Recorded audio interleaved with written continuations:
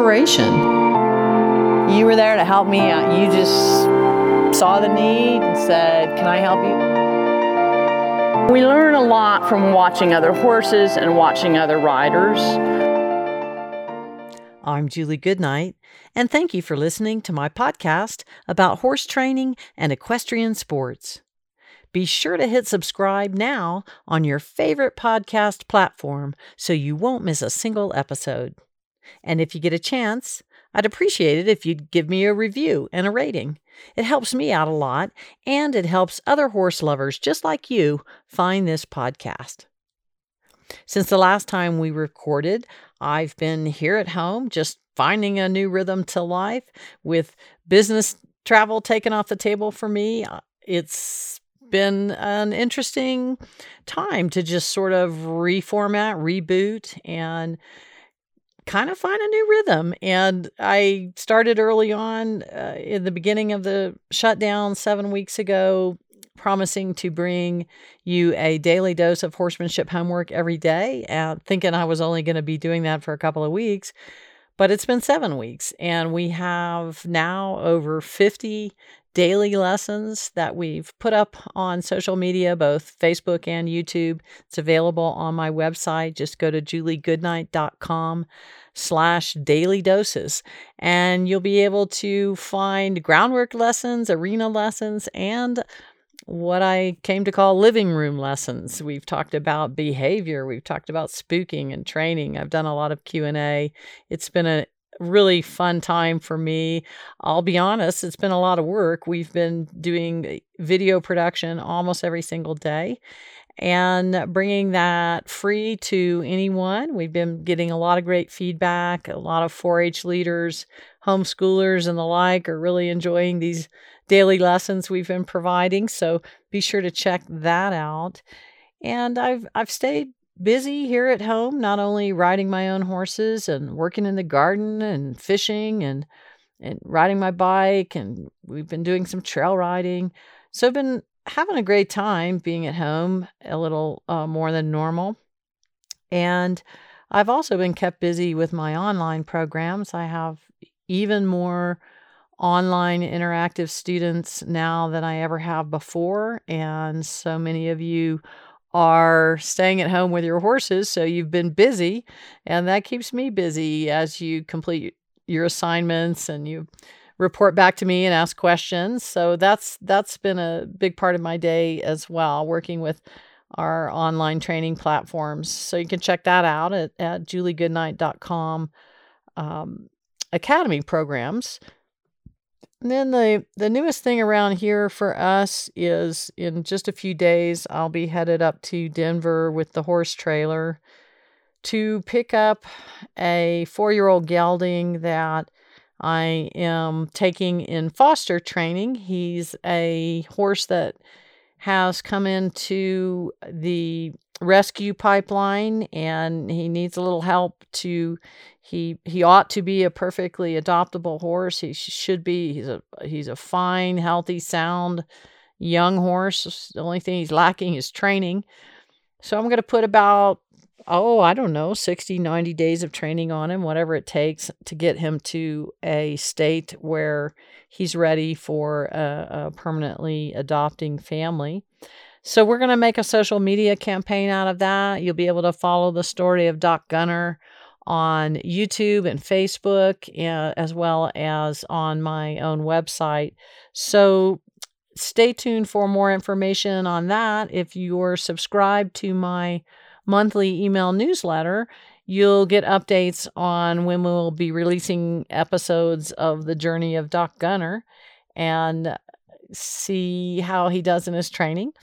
And if you're not receiving two email newsletters from me a month, then you're not on my mailing list. So go to juliegoodnight.com and you can just click the link to sign up for the free newsletter, and you'll stay on top of all our new releases on the Journey of Doc Gunner. So check that out.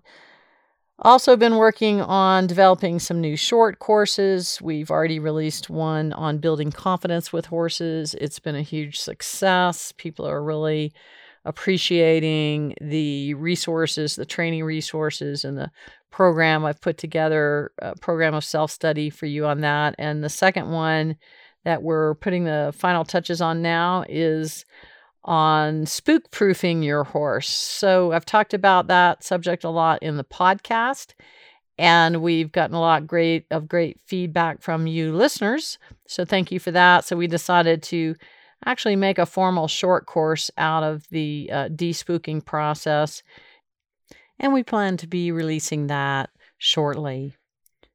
So the silver lining for me of all the stay-at-home situations that have been going on is that I've been able to actually complete a lot of back burner projects that I've been wanting to do for a long time. We've been developing a tremendous amount of educational content for horse lovers, and I've been enjoying it, and I've been getting a lot of great feedback. So that's been fun. I look forward to getting back on the road. I look forward to teaching clinics and doing public demonstrations again.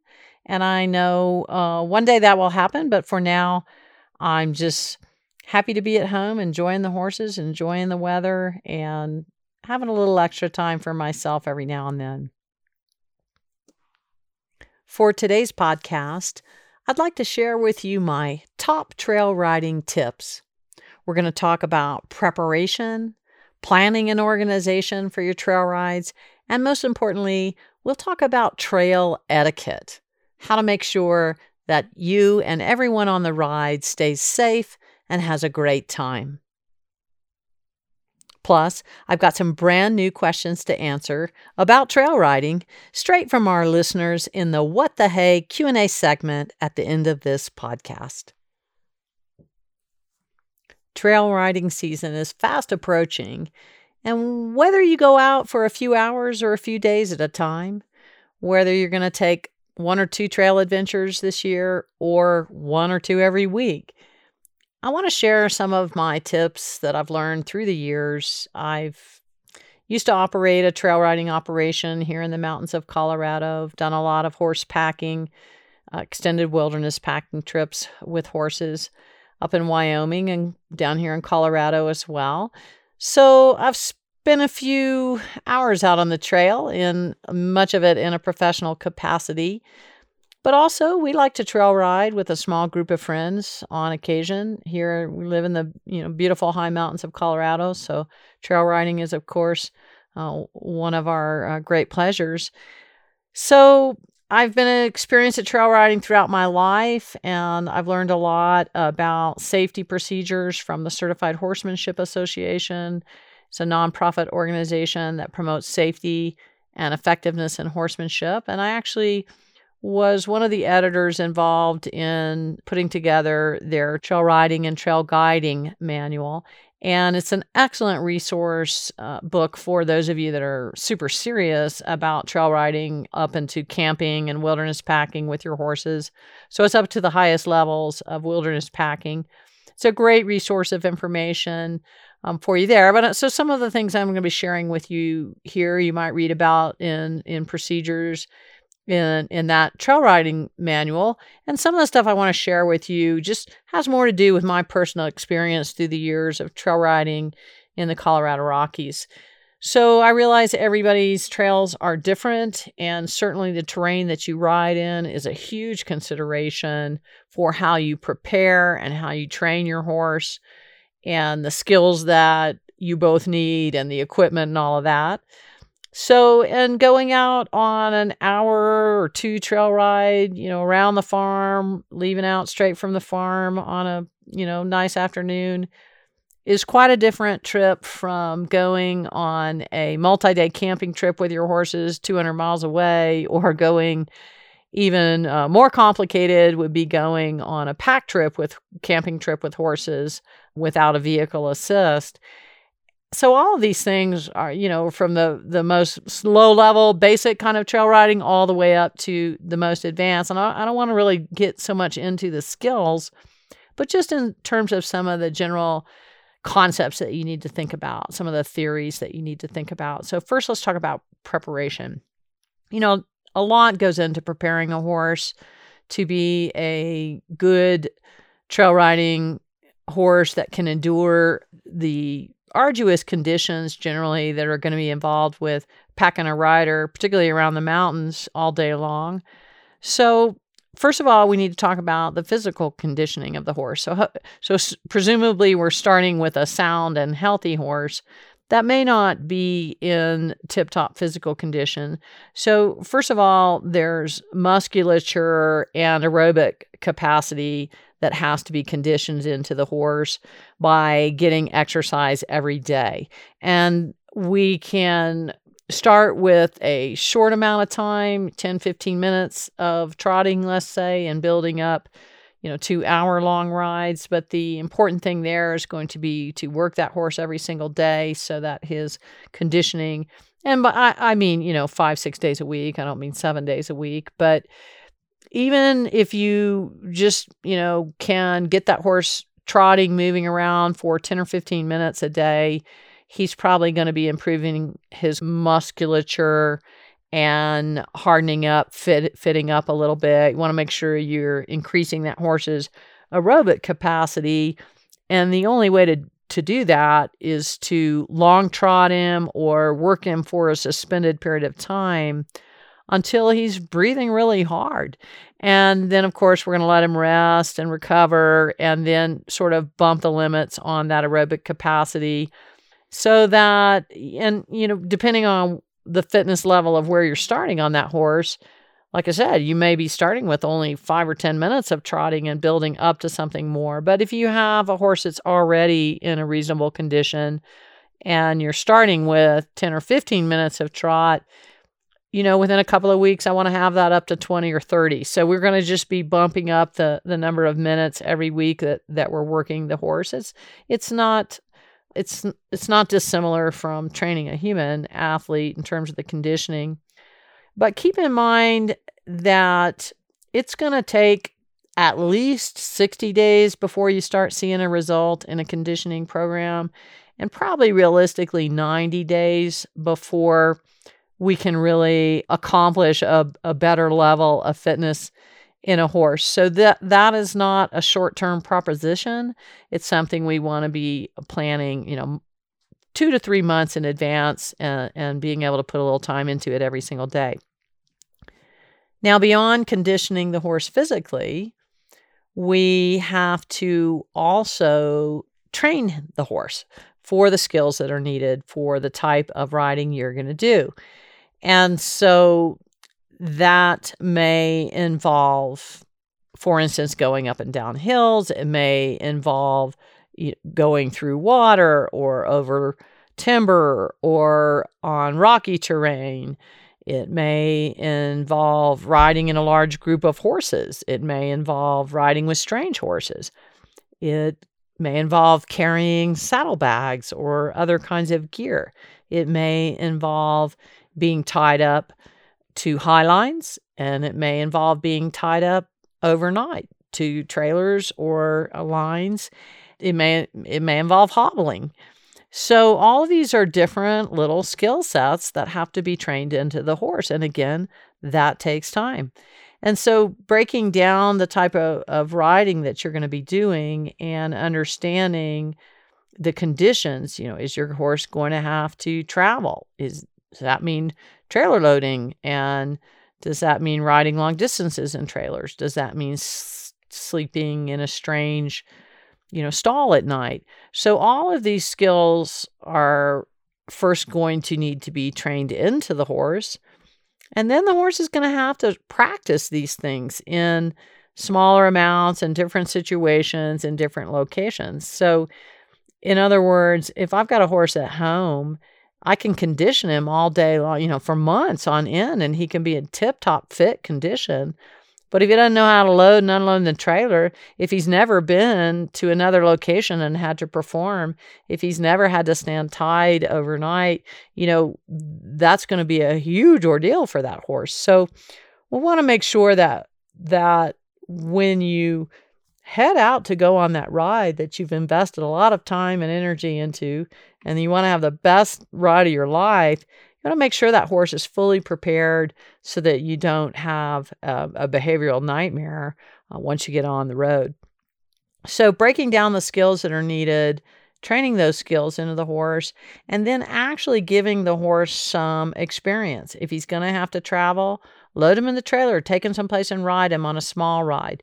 If he's going to have to be around a bunch of strange horses, introduce them to some environments like that. Go to, I don't know what you can do, but you can go to a clinic. You could go to a horse show or something where any large gathering of horses occurs, just where he can be around strange horses. Just break that part around. Riding in a large group of horses can be really intimidating to horses that have never had that kind of experience. If your horse doesn't want to be in front or doesn't want to be behind or doesn't want to be in the middle, that's going to be a problem. So we have to train those skills into the horse. So really sitting down, evaluating where your horse is at now, what kind of skills are going to be needed for the riding that you want to do, and then systematically setting out to train those skills and practice those skills before the actual event comes up.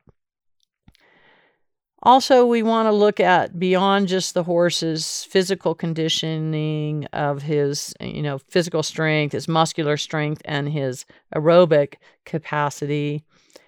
We also want to make sure that his feet are going to endure, particularly if you're riding in rocky terrain, what kind of hoof boot situation you have. If your horse is shod, what kind of shape are his feet in, what kind of shoes are going to be best in that terrain.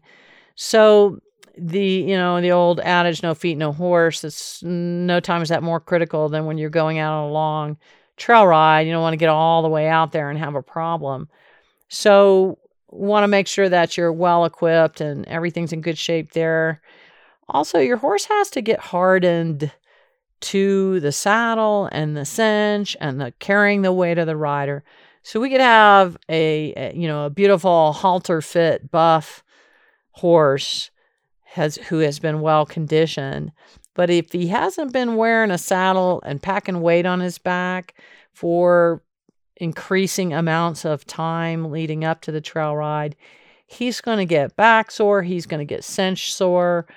You're going to end up with a saddle fit problem you didn't know you had after you've ridden 6 hours. So we want to make sure that you're getting a lot of saddle time in, practice with the equipment you're going to take on the ride, whether that be saddlebags or pommel bags or whatever. And make sure that you've got just the right pad configuration, breast collar, all that kind of stuff.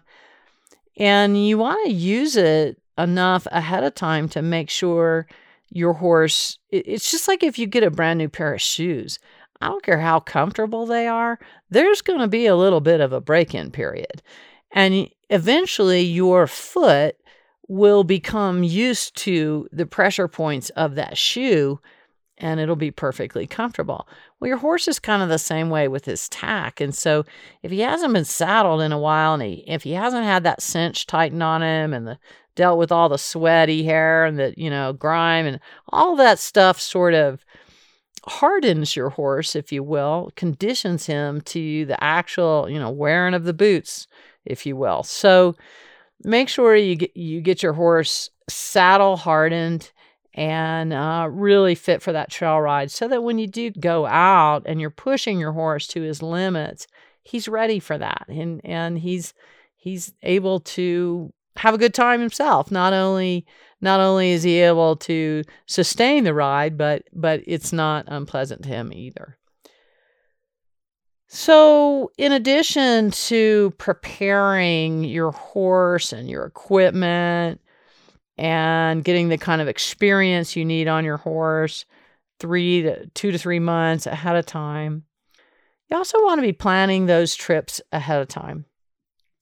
And I like to sort of make goals, early in the year for, maybe I'm going to do 4 big trail rides this year. And the first one's going to be half day, and we're going to go up in the mountains just sort of for a beginning and introductory trip.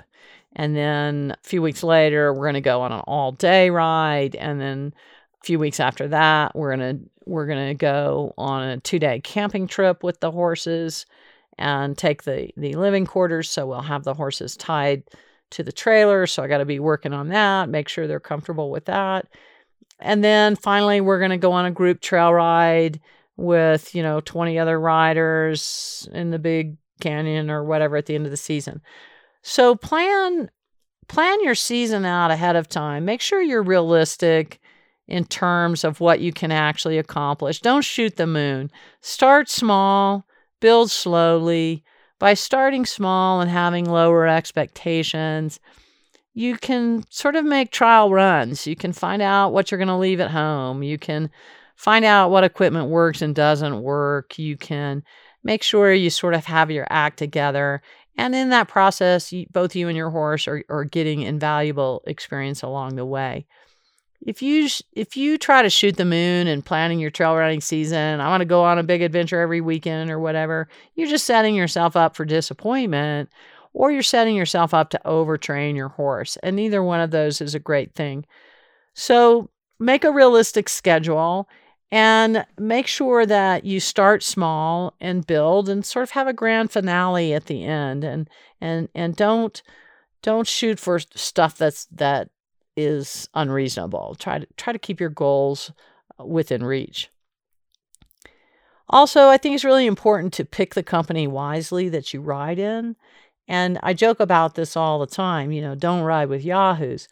But it's really important. And I think that particularly if you're going in larger groups, let's say with 6 or more riders, you want to make sure that everyone in the group has, the same level of safety consciousness. You want to make sure that everyone in the group abides by a known set of etiquette rules. You want to make sure that you're riding with people that have well-trained and safe horses. One horse acting crazy on a trail ride can really affect the other horses and the enjoyment for everybody. So one person that is careless, irresponsible, or just discourteous is going to really flavor that trail ride. So I'm really particular about the people that I trail ride with. I think it's super important that you have an agreed upon set of rules and etiquette before you even head out on the ride or before you even agree that there's going to be a ride. And so that's the final category of stuff that I wanted to talk to you about in terms of top trail riding tips is simply let's just talk about trail riding etiquette. Now, horseback riding etiquette in general is something we don't do a very good job of teaching to people. We're really good about getting aggravated to the riders around us that act in foolish ways or discourteous ways, but we're not very good about sharing with people and teaching people what proper etiquette is.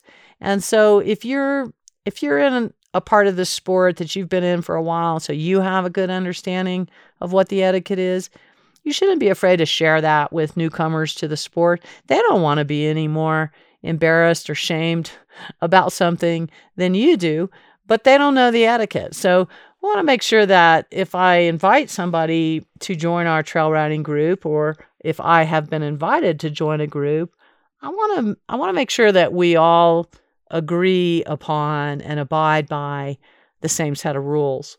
Now, most of the things that I want to share with you in terms of etiquette are not things that I made up, but that are pretty standardized routines that go on everywhere trail riding goes on. So first of all, let's talk about the speed of the ride. If you're going on a trail ride with a group of your friends, it's a good idea to talk ahead of time about what's the maximum speed we're going to go on this ride. Are we just going to walk, or are we going to trot as well? And are we going to canter? And who's going to say where we do that and when we do that? And how are we going to go about that? And we want to make sure that nobody just takes off at a canter, that there's communication, that we agree that the footing is safe and all that kind of stuff. if you are a person that likes to really go yeehaw, hell bent for leather on a trail ride, trotting and cantering every single place you can, covering as many miles as you can, that's fine. But you want to trail ride with people that share that goal. If you're a person that wants to stop and smell the roses and mostly walk with a little bit of trotting, or maybe just walk entirely, you should share that as well. And so not everybody is really compatible to ride together. So if you're putting together a little trail riding group, I would discuss speed early on in the conversation and make sure everybody's compatible in that regard. It is standard operating procedures in all horse operations that when you're riding in a group, that you always ride to the lowest level rider in the group. So if we go out on a trail ride and there's 8 riders and 7 of them knows how to canter, but 1 of them doesn't, we don't canter. So the group rides to the ability level of the lowest level rider. And this is a really important safety consideration because that lowest level rider does not have the option to ride to the higher level. And so if you go, and nowhere is this more important than in trail riding, because if you head out on the trail with that same 8 group of riders and you got one that has never cantered before and the other 7 take off at a canter, the 8th person is going to be cantering. They won't be able to stop their horse. And so it's not fair to that person. It's also an unsafe situation. So the same thing happens if you go out on a trail ride in a group of riders and a horse has a behavioral problem. Then we can't just ditch that horse and ride on, right? So we have to all sort of ride to the ability level of that lowest trained horse as well. So that's just an important safety consideration. I think it's important that you should have a designated leader. Maybe if you're just a group of friends riding, you want to take turns on who the leader and planner of each ride is going to be. But it's really helpful if one person sort of calls the shots. We're going to meet at the trailhead at 10 a.m. and make sure you pack a lunch and bring your halters, and because we're going to tie up. And then we'll be back at the trailers by 2 and we're going to go to this location. So when one person's organizing all that, it's really helpful. You could take turns at it. If you're going out in a group ride that's not a formally organized trail ride and a leader is not formally appointed, generally what's going to happen is the most experienced person on the trail ride by default becomes the leader. And that's fine. And I do that on many occasions. And it's just that when a decision needs to be made, that person needs to be willing to step up and say, I think we should do this, or I think we should do that, or you go in front, or you stay back here, or no, we're not going to canter, or whatever. So it's really helpful if somebody actually is taking charge and making decisions. And in most instances, you want that to be the most experienced person. So also another really important, whole series now of trail etiquettes I want to talk to you about that are definitely safety oriented, but also courteous, just simple courteous, being courteous to your fellow riders. And if you're the one that is on the bad end of this situation, it will be so aggravating and irritating that you'll never want to trail ride with the people breaking this etiquette again.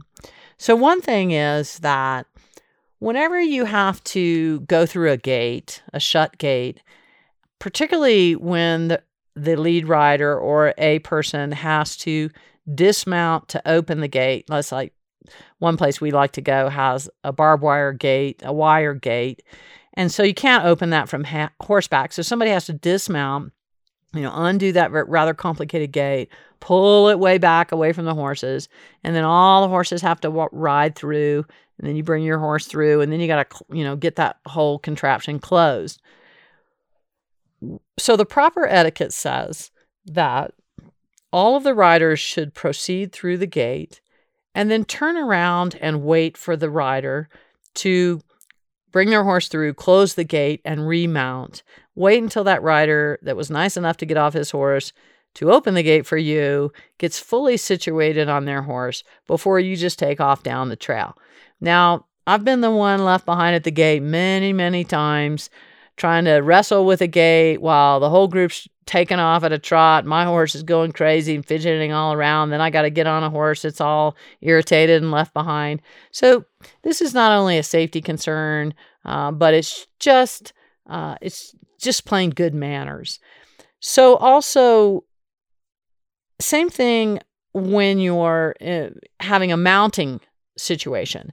So first of all, mounting procedures are kind of important for your horse. So whenever if a group of us are meeting at a trailhead to go riding, we don't really want to mount until everybody's ready. So you don't want to get on your horse and then just sit there for 15 minutes.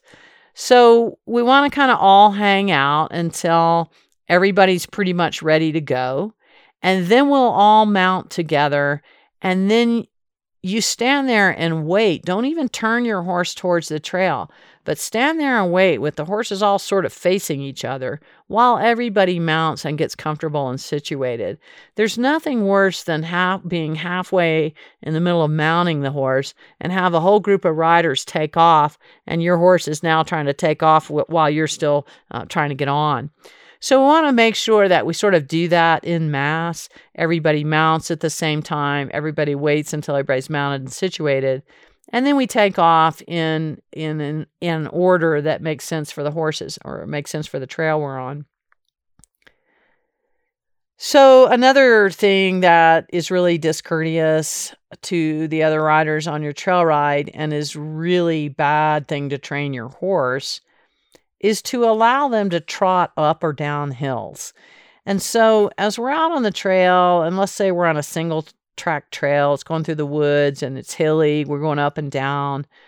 What horses like to do is just as they start going down the hill, they just let gravity take over, and then they run down the hill and run halfway up the other side, and then, then they walk. Or if it's a steep hill ahead of them, uphill, they'll trot or canter up that hill just because it's easier than pulling the weight of the rider up at a walk.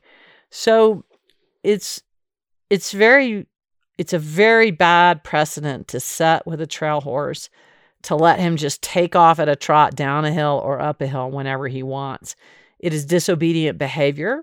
It will lead to greater and greater problems with your horse because you're establishing a precedent that says to the horse, you can change speed whenever you want. And that, not breaking gait is one of the most basic obediences of the horse. So breaking gait is disobedient no matter what. And when you're riding on a trail ride, that is the most obnoxious thing, is to have a horse just bust into a lurching trot down this hill, precarious hill, or lunging up a hill on the other side. Now, if we're on a trail ride in a group and we're head to tail, and you allow your horse to take off at the trot down the hill, my horse is going to take off down the trot the hill. Next thing you know, the one behind me is cantering down the hill. So it's very poor etiquette to allow your horse to do that at all, and especially to do it on a group trail ride. More importantly, when we approach a challenging obstacle on a trail ride, whether it's a creek crossing or a steep up and down, or maybe some timber or something like that, if it's a situation that may cause some horses to be a little bit worried or spooky or whatever, or rush through the obstacle, it's really important to close ranks in your group at the start of the difficult place. Keep that group tight together, sort of head to tail with the horses. all moving at a slow pace through the obstacle and not get really strung out. If you allow your group to get really strung out on the trail, and then those horses in the middle or the back come to a frightening place in the trail, they're going to want to rush through and run through to get caught up with the rest of the herd. That's their instinct's going to kick in there. So you're actually making it more difficult for the riders behind you. So you want to make sure we close ranks before any difficult terrain on a trail, and that we keep those ranks tight throughout the difficult section. Another simple etiquette that is super, super important, whether you're trail riding or really in any format where you're going to be riding with other horses, is that we do not allow horses to fraternize or socialize in any way, shape, or form, period. Do not let horses sniff noses. Do not let them gesture, posture, communicate with each other. Horses are very easily trained to this if you enforce it as a strict rule. Whenever I'm handling you, whenever I'm riding you, no interaction with another horse is allowed. No herd behaviors may be displayed. It's very easy to train your horse this from a young age, but you have to be very strict about it. And it is very, very poor etiquette for you to come on a trail ride with other horses and let your horse come up and, bite the horse in front of him or nose him in the butt or pin his ears back, or worse. And so also it is very, very poor etiquette to, be running up behind somebody, bumping into them from behind, causing their horse to be irritated, causing their horse to want to kick. So maintaining, a safe distance, a horse length apart, is the responsibility of the rider. But look, it's really easy to train horses to act right. Horses naturally know how to rate their speed off another horse. No matter how fast or slow that horse in front of them is going, your horse is perfectly capable of maintaining a proper distance, not getting too far behind and not crowding that horse in front of him either. So you need to just lay down the law and tell him where you expect him to stay. After a few corrections, he ought to do it. You should not have to be constantly nagging him if you just need to train him right, and which is to keep that distance. If you're not sure what a proper distance is in trail riding, you should be able to look through the ears of your horse and see the hind feet of the horse in front of you on the ground. If you can look through your horse's ears and see the hind feet of the horse in front of you, you are a safe distance. If you can't, you are not a safe distance, and you should back off. It's not fair to the horse in front of you for your horse to be acting in such a rude way. And so that is going to reflect on the rider of that horse. So make sure you're not tailgating, riding too close up on, and for heaven's sakes, make sure you would never allow or harshly punish if your horse tries to interact in any way with that horse in front of him or behind you. And I like to remind people that I have very high standards of behaviors for my horses, and they are not allowed to display herd behaviors to other horses when I'm riding.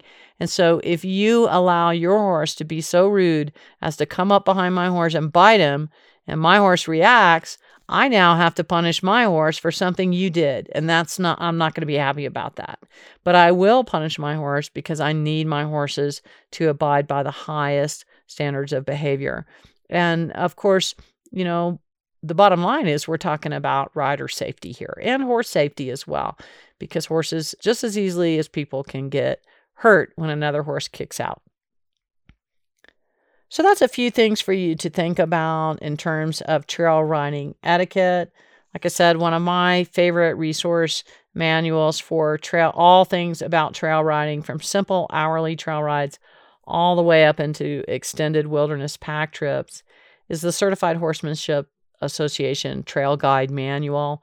It's a hefty manual because it covers all of that information, and it's very safety-based. It's very common knowledge over a broad spectrum of the trail riding community, both in the United States and Canada. So it's a great resource available for you, and you can find that at cha.horse. Also, my book on trail riding is called Goodnight's Guide to Great Trail Riding, and it comes with a free DVD on how to train your horse to side pass, and it is a multi-level book also containing different skills for you to work on for your trail horse, such as gate opening and water crossing and hill work and all that. So check that out at shop.juliegoodnight.com.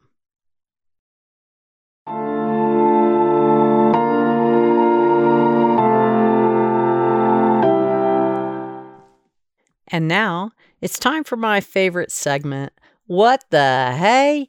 Q&A.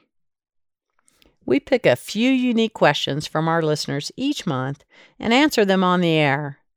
If you'd like to submit a question for What the Hey, please go to my Facebook page at Julie Goodnight Horsemanship or email podcast@juliegoodnight.com. Our first question comes from Catherine, and she says, my horse prefers to stroll, not walk with a purpose. He will step up his walk when I ask, but doesn't maintain it for long. How do I reinforce that he needs to keep moving at the pace I want? Well, this is a great question, and it's one that comes up a lot. And, when it comes up the most, here's the scenario I picture. I picture a big fat quarter horse riding with some tight-wired gated horses. And the gated horses cover so much more ground than a quarter horse is ever going to cover. So it can be really frustrating. But that's kind of an example of the extremes. It could be that you're just riding a really slow, pokey, lazy horse, and you're riding with somebody who has a horse that has a more energetic walk. So that flat-footed marching walk is really a highly valued trait in any horse, but especially a trail horse. However, the bad news, Catherine, is that is somewhat relative to the horse's nature and less about his training. And so if your horse has a really mellow temperament and he's slow moving and reluctant to move forward, this is going to be a really big challenge. And, people often say there are two types of horses, too much whoa and too much go. And sometimes that's referred to as push to go, pull to whoa. And that's just kind of the way horses are. And so for every person that is complaining about a horse that's lazy and walks too slowly, there's other people complaining that their horses won't stay in a walk and he's going too fast all the time. They're having to hold him back and he's, wants to spook and bolt. And so some of this is just the nature of horses. However, a couple of things for you to think about. First of all, the horse does not get to pick the speed. You do if you're in charge and the horse is properly trained. So a properly trained horse goes at the speed dictated by the rider without challenge. And so whether that be fast or slow, once I tell the horse to go a certain speed, it is his job to maintain that speed until I tell him to change speeds. But it is my job as the leader to make sure what I ask of the horse is reasonable. And so if that horse on a good day walking his fastest isn't going to be able to keep up with a Tennessee walking horse, it's unfair of me to expect him to do that. And so, but you can improve any horse's performance through training by about 15%. And so let's say you have a horse that has, less than great conformation. And so therefore, because of, let's say he's long-backed horse and short-hipped, and so he's also got a short neck, and so collection is going to be very difficult for him compared to a horse that is well-built for collection. And so that doesn't mean I can't ask that horse to collect, and that doesn't mean that I cannot, through training, make him better at it, but I'm only going to make him about 15% better at it because at some point I'm going to come up against his physical limitations. And so it's the same thing with training that horse to have a nice marching walk. You can't train him to be something he's not by nature, but you can probably improve upon the walk that you have. And so remember that I think one of the biggest pitfalls that people that have these kinds of problems have fallen into is that you have not been strict in enforcing this basic level obedience, which is that you go the speed I say without argument, whether that be slow or fast. And you go the speed I say without me pushing you constantly into it or without me holding you constantly back. You hold the speed. I tell you what speed to hold. And so what happens is when you're on a lazy horse, you ask him to walk and let's make it a trot. This will be a more clear example. So let's say I asked him to trot and we're trotting along and I'm just riding a nice little sitting trot and all of a sudden the horse breaks into a walk because he's lazy and he's tired of trotting. And so I would handle that as a gross disobedience because he doesn't get to pick the speed, and breaking gait is disobedience. So I would admonish that horse harshly in that moment and let him know that what he did was wrong. If what you did when that horse broke into a walk from the trot was walk for a few steps and then re-cue him to trot, what you did was condone the breaking of gait. So he does it again. There was no penalty. There was no ramification. You condoned it because you went along with it by riding 2 or 3 strides of walk and then just, as normal, cueing the horse back to a trot. So he has no way of knowing what he just did was wrong. And so over time, this becomes ingrained in the horse where he thinks he can just slow down whenever he wants. So that's why it's a basic obedience problem, and you have to go back and address that at sort of a base level of training. Now, when you want the horse to extend the walk, when you're walking with a horse, once I ask the horse to go a certain speed, I come into a neutral riding position or a following seat, and that tells the horse to keep at that speed. If he slows down, he's going away from my speed, I need to correct him. But what happens over time with these lazy horses is they start slowing down, so you close your legs on them to urge them forward. And then as soon as you relax, they slow down again, so you close your legs and urge them forward. But as soon as you relax your legs, they slow down again. So pretty soon you have a horse that you're pedaling. That's what we call it. So pedaling means that you have to constantly tell the horse to keep going. And pedaling is so wrong because you're condoning his disobedience and you have in the process become complicit in the disobedience. So you now have this codependent relationship where he's constantly threatening to be disobedient and you're constantly saying, no, don't do that. But as soon as you relax, he threatens to do it again. So if this is already ingrained into your pattern, you've got to go back and sort of reboot your whole deal. And you need to work on that in the arena. And it's a very hard habit for the rider to break.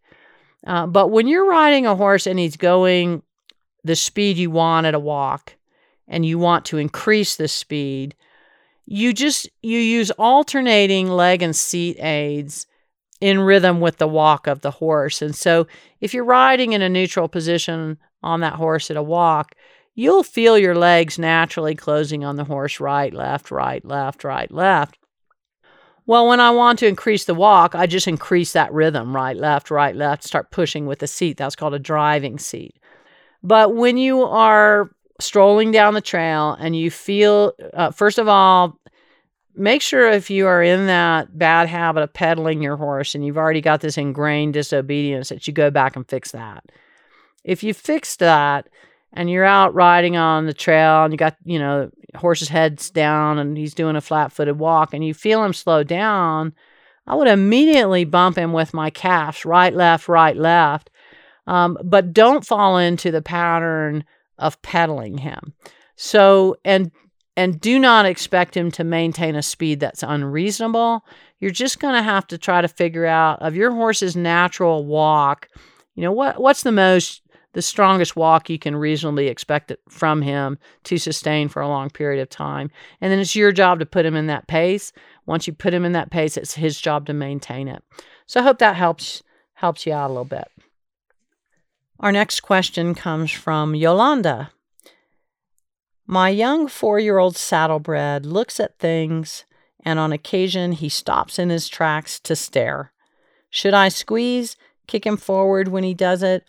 Just say no? Well, yes. So first of all, let me just deconstruct that a little bit.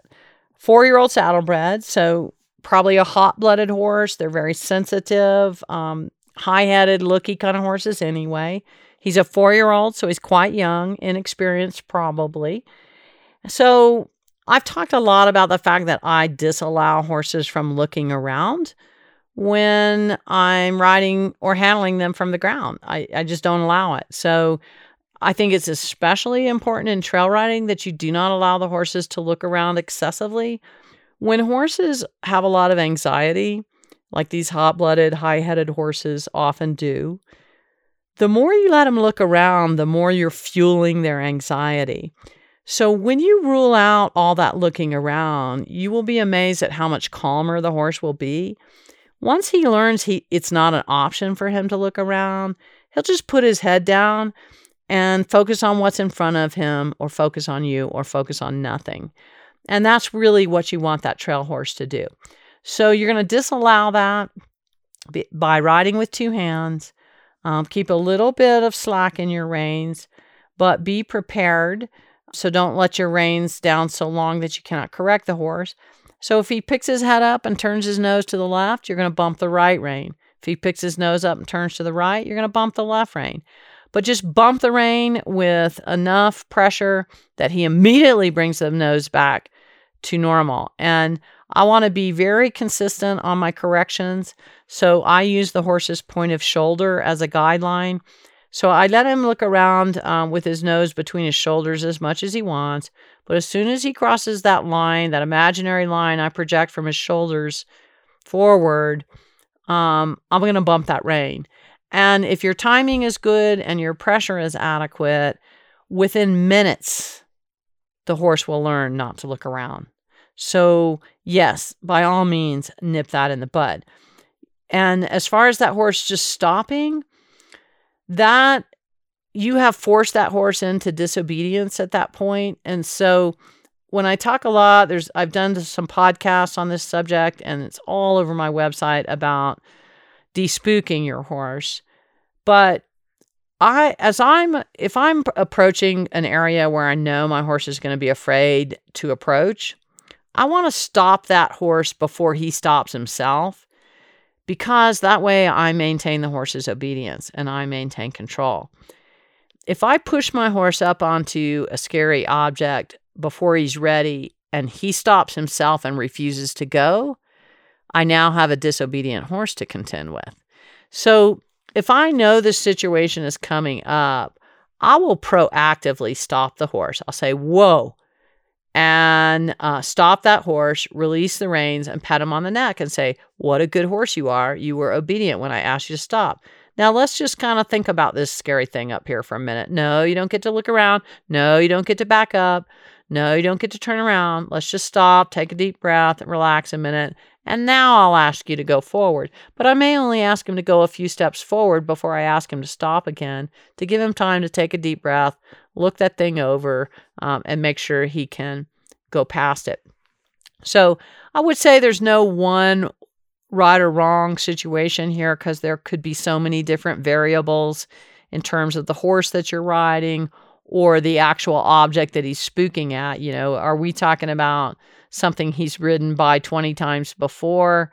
Or are we talking about, a mountain lion that just went by? Is it a reasonable thing for him to be spooking at, or is it not? So my horse's training level, his experience level, all of that, his obedience level, all of that is going to come into play as I decide how to handle that. But But remember, at that moment, that horse just slams on the brakes and refuses to move. You are now riding a disobedient horse.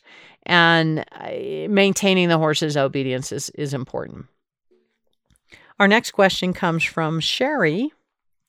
And she says, I have a 27-year-old who is losing sight in one eye. Things that never used to bother him now seem like pterodactyls. I do a lot of trail riding, and I always have used scary stuff on the trail to desensitize. He has always been pretty solid. I do the slow approach and retreat with him, but some days he just overreacts, and all the flexing and disengaging doesn't seem to settle him down anymore. Thankfully, it doesn't happen very often. What can I do to help my old guy figure it out better? Well, look, Sherry, reading that, and I read between the lines there, and I see you got a good old horse, and you've done a lot with him, and he has given you a lot in the past. And I guess, what comes to my mind is that maybe it's time to ask a little less of this horse. My other concern would be what is going on with the sight in his other eye. If we are talking about a uveitis or something like that, because sometimes horses are gradually losing sight in their other eye. And so this is a pretty scary thing for a horse. And I had a horse that had lost vision in one eye, and he was one of the best trail horses I ever owned. He was a school horse and a trail horse. And I remember, I'll never forget being out on the trail one day, and he was riding in front of, the person riding him was riding in front of me. And I was watching how he placed his feet. And I watched him that whole trail ride enough to know he had no idea where he was placing his feet on the trail. He was just following the horse in front of him. He was on trails he had been on many times in his life.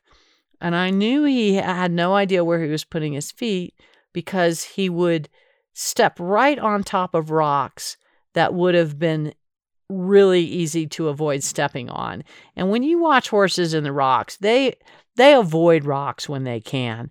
And this horse would step right smack on top of one that almost like he aimed for it.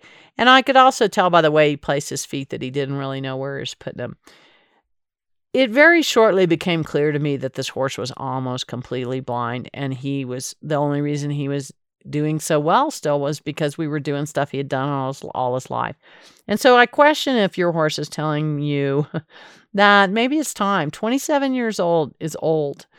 There was a time when I was a kid, few horses lived that long. So that's old for a horse. We have, through modern advances in nutrition and healthcare, old horses look great, but they're still old horses. So maybe it's time we need to back off this horse a little bit. It sounds like you've already tried a lot. You talk about disengaging and laterally flexing him and all of that. So some days you're having a problem, some days you're not. I just question if that's not something going on with the other eye or any, it could be, even if it's uveitis, could be some painfulness there he's having too, which is sort of setting him off on some of these days. So I'd look at sort of backing off that horse a little bit. Another thought would be to make sure you're riding with a companion horse that he's used to being with, that he can track off of, even maybe, if you're getting to the point where this horse is losing his vision entirely, you want to think about putting a bell on another horse that he can buddy up with. So that would be my advice. I think horses, sometimes we ask a little bit too much of our horses in old age, and we could be probably a little more empathetic and give these just give them a little easy trail rides, shorter trail rides around the place with company, and try to avoid these really stressful situations. Okay, and we have time for one more question from Stephanie. I would love some suggestions on getting my hubby's 12-year-old gelding used to bike riders on the trail. That was fun, not large groups of horses coming at him and generally more confidence building. We have been riding my bike around the pasture off and on in order to get him desensitized. I'm sure the neighbors think we have lost our minds. Okay, well, it sounds like you're doing the right things, Stephanie. So bicycles are challenging. We have that problem a lot on the trails. We share our great riding trails with mountain bikers. And a lot of times it's important for the horse owners to educate the mountain bikers on what the best thing for them to do for the horses is.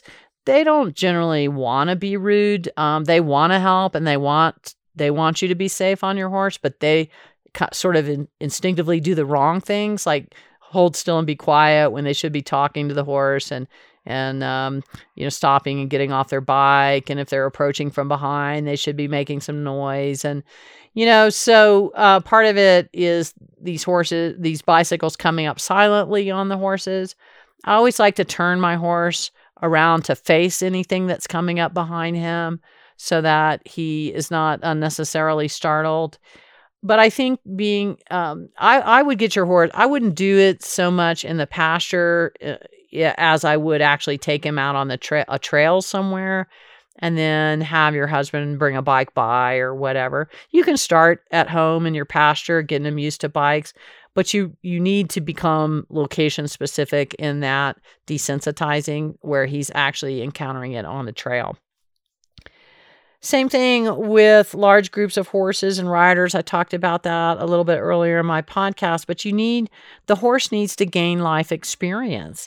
And in spite of the fact that he's 12 years old and you might think he would have gotten that experience already, obviously he hasn't.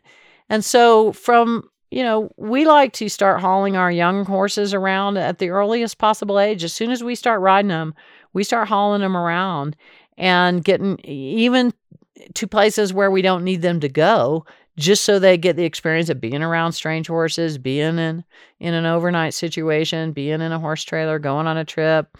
All of those things are important life experiences that a horse has to have. So the easiest thing to do is to buy a horse that already has that kind of training experience on it. It's far easier and cheaper to buy that than to put it on a horse. But if you've already got the horse and he's lacking that, you're going to have to get some experience on that horse. Perhaps you're going to have to be the one riding the horse to work him through his anxiety about the bicycles or about the groups of horses. But this is what we call seasoning. And seasoning simply refers to the life experiences of a horse that allow that horse to function in many different locations and scenarios and become desensitized to a lot of different stimuli. So there's a little bit of work ahead of you, but you can get it done.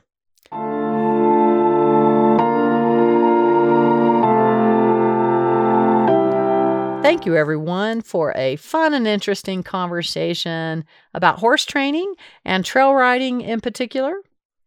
I hope you found some great tips for you and your horse for this upcoming trail season. Don't forget to check out my online membership programs. You'll find the solutions you need when you need them. You can subscribe to my full training library or enroll in a horsemanship short course, or join my premier level of membership, the Interactive Academy, where you receive assignments and personalized coaching from me. Go to signin.juliegoodnight.com and register today. Next month, we'll tackle another horse training subject to help you find the solutions you need to help make your horse life better. Be sure to hit subscribe now so you won't miss a single episode. I enjoy sharing my horse care and training experience with you, and I appreciate all your feedback and suggestions. I love to hear what topics interest you the most. So if you have questions or podcast topics you'd like me to address, please message me on Facebook at Julie Goodnight or email me at podcast@juliegoodnight.com.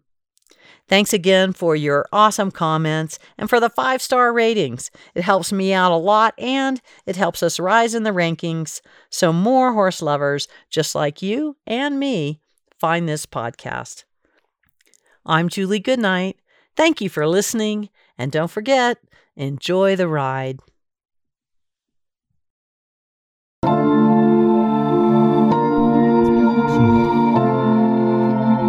sure to visit juliegoodnight.com/academy for more in-depth training advice.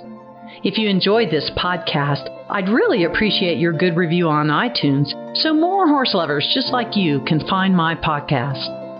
Thanks for listening, and don't forget to enjoy the ride.